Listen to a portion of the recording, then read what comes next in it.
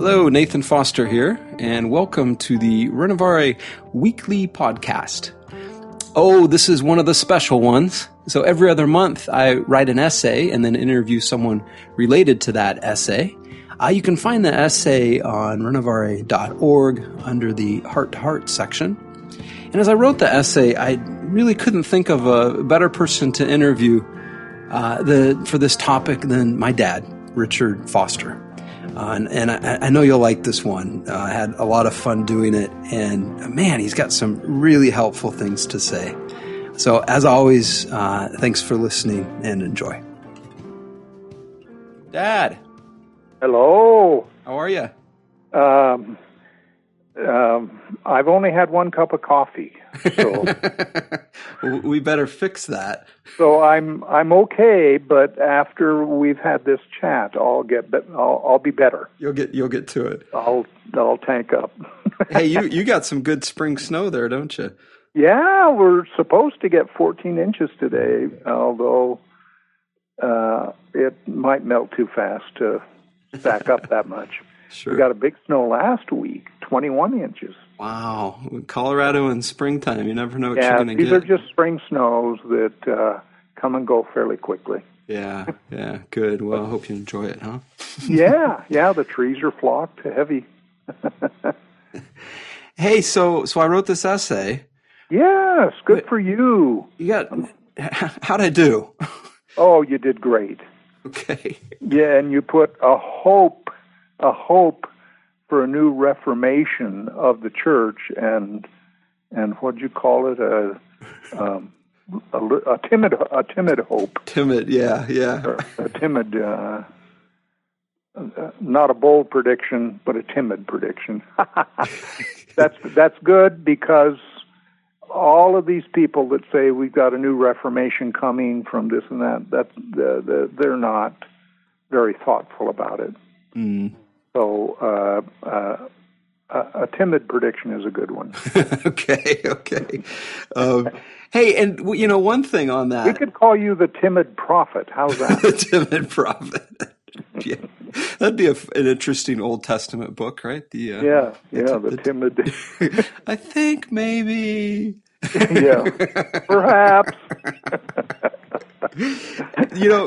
Help me with a nagging concern I had when writing this. And it's very Protestant to just say, hey, let's start a new church, or, let's do Right. something new. Could you maybe help explain some of that for those in, Catholic or Orthodoxy, how this can still be helpful? Yeah. First, what we need to see is that there's a phrase in Christian history: the church renewed and always renewing. Mm-hmm. Okay, and that's true across the board. Okay, that is, it isn't just Protestants will set up a new denomination.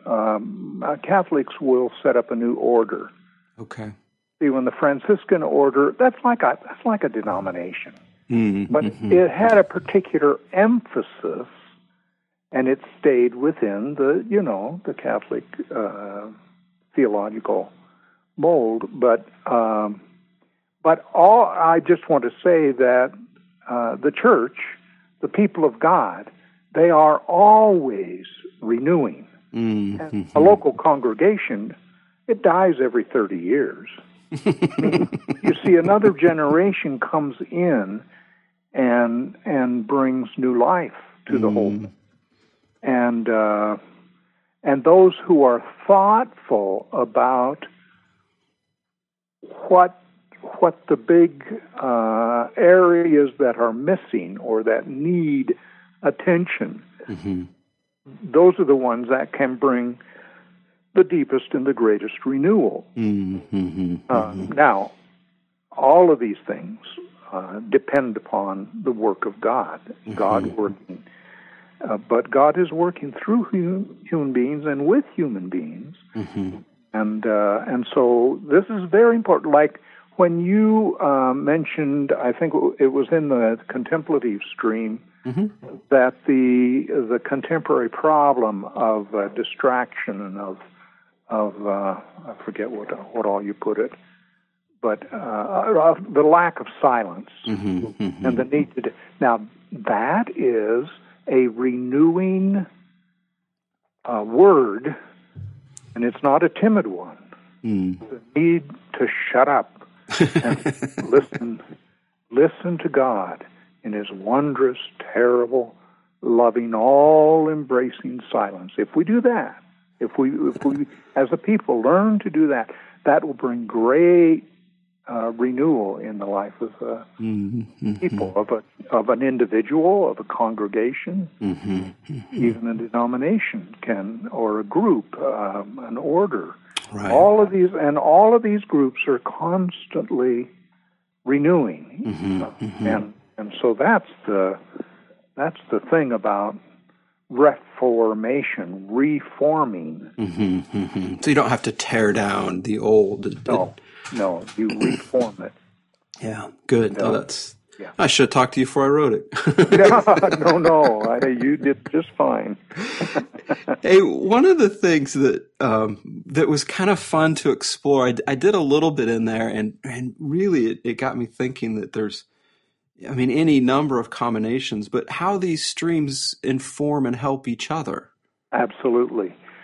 What is important to see is that when I wrote streams, I was thinking of a post-denominational world, and what would it look like? And now, when I say post-denominational, I don't mean denominations leave or orders leave. I mean new configurations, new ways of thinking about how we work together and how the life of God works. And so what would be its characteristics? And that's these 6. Now, they all interface with one another and help one another. The contemplative stream, let's just call it listening to God, the contemplative stream deeply informs, say, for example, one that you'll write about the next time, the social justice stream. Yep. And the social justice stream deeply informs the evangelical stream that you did write about this time, because we can't proclaim good news and be bad news. We can't do that. So we in other words, these help each other. That's why I was trying to emphasize you need all 6. Right. And I used the image of when I talk about these things, I talk about the Mississippi River and how the Ohio and the Missouri and many rivers, many streams come in and make the great Mississippi. Yeah. Well, a Mississippi of the Spirit that flow together, and they inform and help one another. And today, you get any group of 20 people, and you have all 6 of these streams represented in one form or another. Yeah, and potentially they don't even know. That's right. That they're coming from that. That's right. Tradition. And that one of the reasons for writing the book was to kind of identify for people, because most people have grown up in. This is just a phenomenon of our history. Have grown up in one or two of these streams, and either don't know anything about the others or have been taught that the others are, somehow bad or wrong or demonic. They've seen the abuses or excesses and they react to it. And I try in the book to mention pitfalls in every one of these. Right. There are abuses. And when a religion becomes abusive in those ways, it's really destructive. But but there's great treasures, and that's what we want to focus on. Because those, at least my hope was to say that these could be renewing emphases if they're brought together. That was the distinctive. because you have one of these emphases, the holiness tradition, and it kind of stands off by itself, or the charismatic tradition or stream, and they don't, if they learn to gain from each other. See, most of these great spiritual treasures are loanable. Loanable. Is that what you said? Yeah, you can give them to others. You can loan them to others. And we receive from other people things. You take the incarnational stream that you'll work on later, maybe. The liturgical tradition, learning from that aspect of it. There's also another side to the incarnational, which is daily work and discovering God in our daily work. Yeah. And so, anyway, all of these, your point was that these interface with one another, they inform one another, they correct one another, they fill out. What we're describing, I mean, these are also dimensions of the human personality. And what we're trying to describe here is a whole life with God. Right.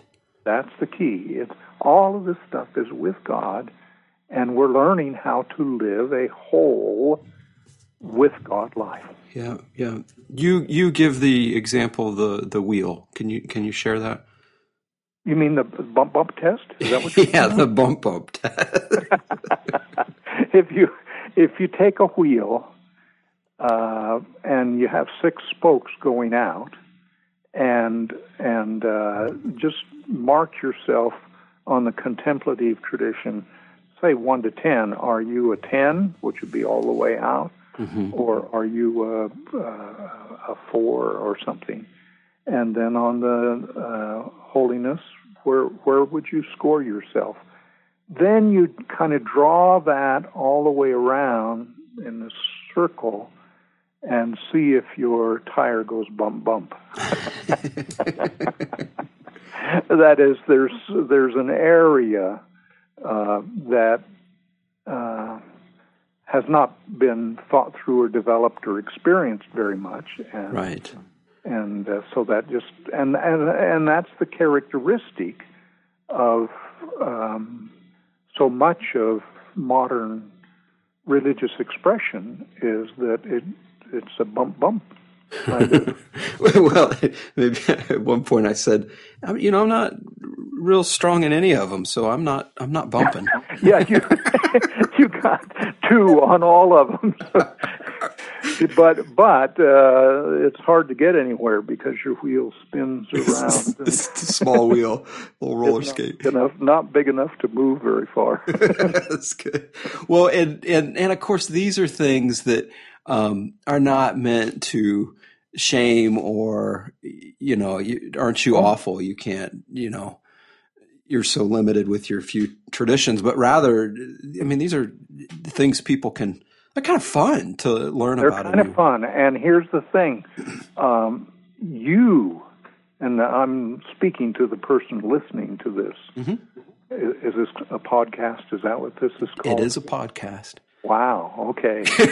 I mean, I'm really. Do you know what that means? No, not at all. But that's okay. Just means you can listen to it online, or you can put it on your phone. I understand. Being silly. Sort of. Anyway, what was I going to say? Oh, here's the thing. You listening to this, your tradition, whatever it is, has great treasures to give, to loan out to others, you see. And so we borrow from one another, and that will help to enlarge our Christian faith.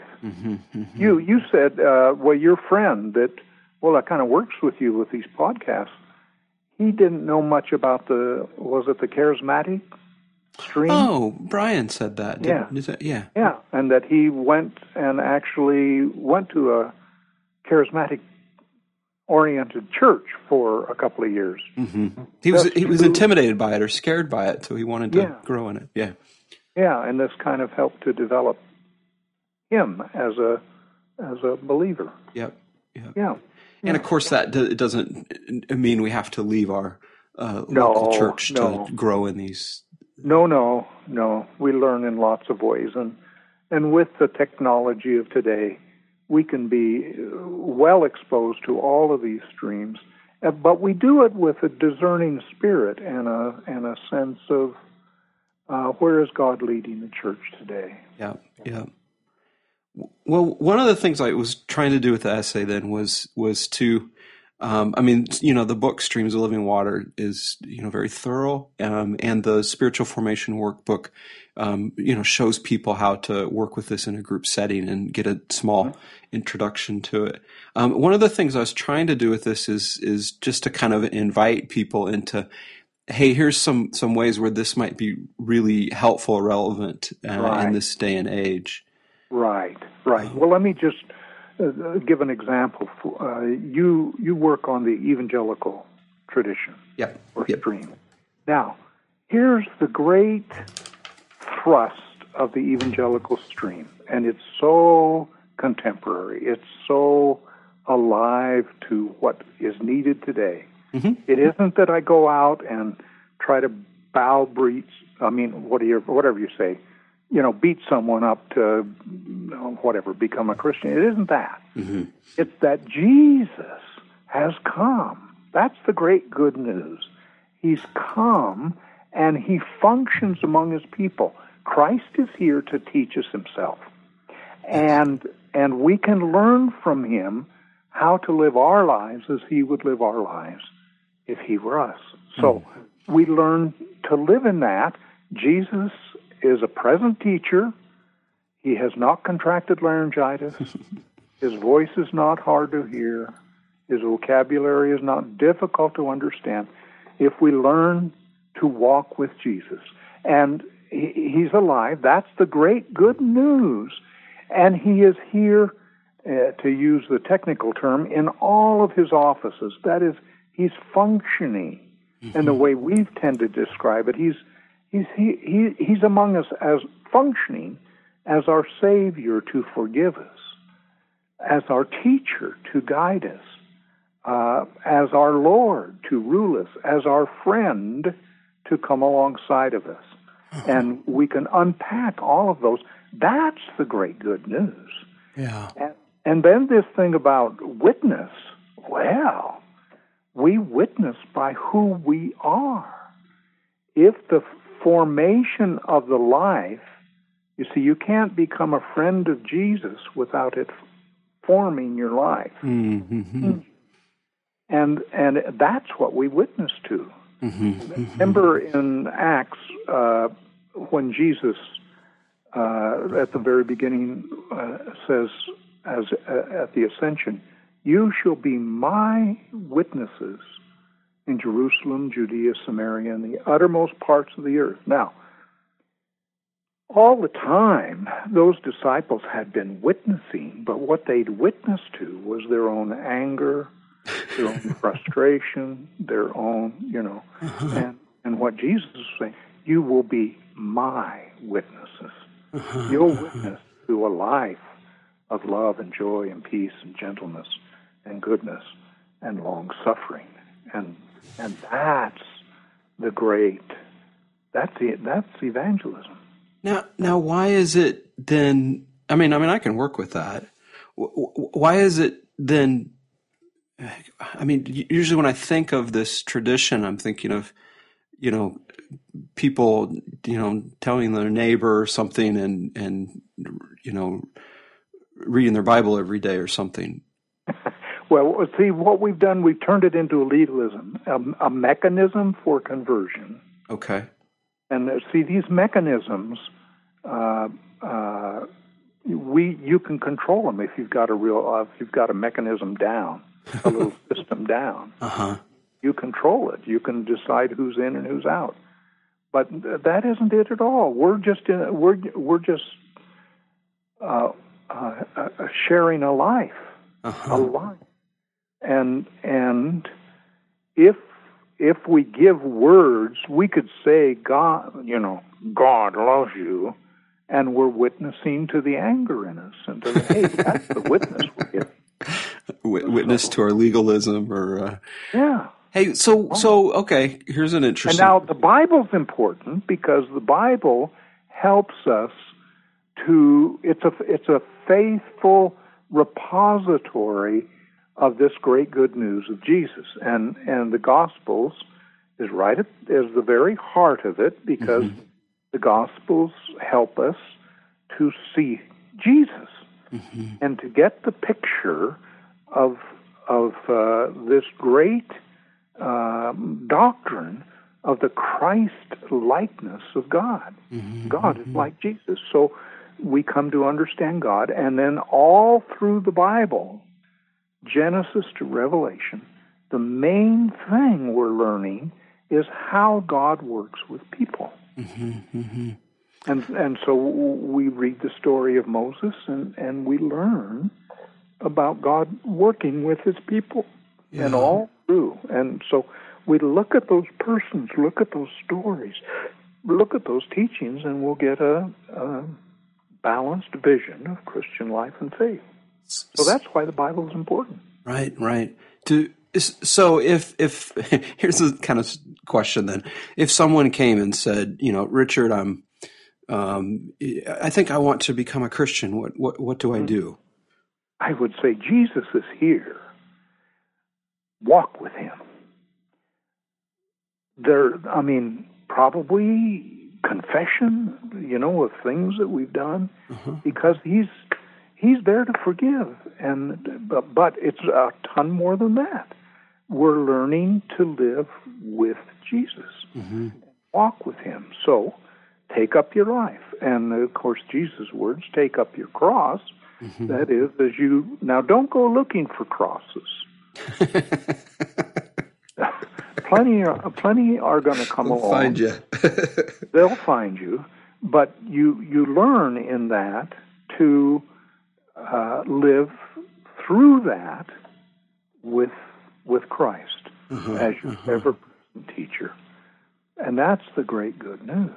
So then, do they need to be led through a prayer of something or another? Well, no.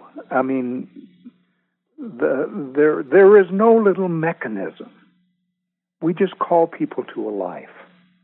No holy levers to crank to make sure my salvation's... Right. Yeah. Assent to 4 little statements and say the enclosed prayer. That's just a mechanism. Okay. Control and management. Now, it's a good thing to say that Christ died for our sins. That's true. And we learn, we grow, but what we say is, and this is the great good news of the evangelical stream, turn to Christ, your present teacher, and he'll teach you. Yeah. And learn to live with him. And then if I'm really going to help people with that's going to require some time of unpacking and helping shape that into what it means for them, correct? Traditionally, that's been called discipleship, how to be a learner, how to be an apprentice of Jesus. Yeah. And we don't do these on our own. We learn from others, and they teach us. And we teach others, and we stay with people. That's the value of a gathered group, a community, is that they can, over a period of time, learn from each other, go together. You made a couple of really good statements in, I can't remember which tradition it was, but about just learning to orient our lives and here gracefully help one another to rightly order our sexual lives, rejecting our culture's dehumanization and objectification of the other. That's so powerful. Or the group task of analyzing our choices about food and alcohol consumption, freeing ourselves from its dangers, and as an act of solidarity with the hundreds dying today from the grip of its excess. Things like that. Yeah. It's I a good learned. line. Yeah, wow. Wish I could have written it. Learn to forsake the idols of impression management and people pleasing. See, these are all examples of ways that we, if I can use that word, witness. And so those ones I put under the section of holiness, but yet see there it's just the evangelical feeds right on into the holiness. The holiness tradition informs the evangelical, because how do I call somebody to a life with Jesus when my life is so,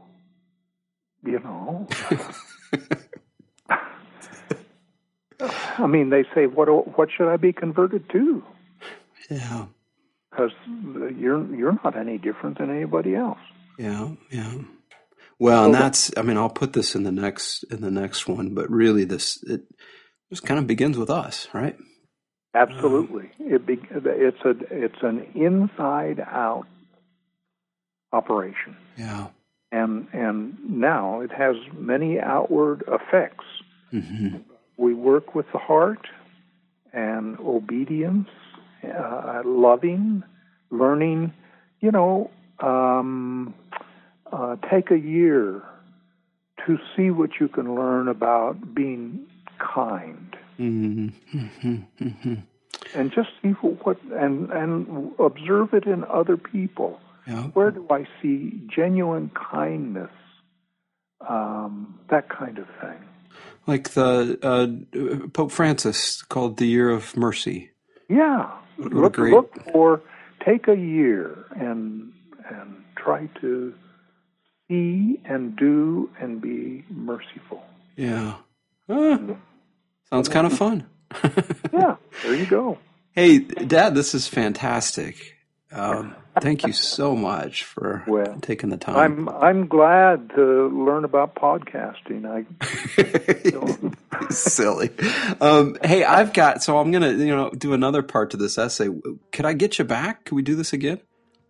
Well, the fees are really steep, but yeah. Sure. Well, I hate to. When you start out with nothing, zero, you can double, triple, quadruple it. Yeah, so I'll triple your fee next time, huh?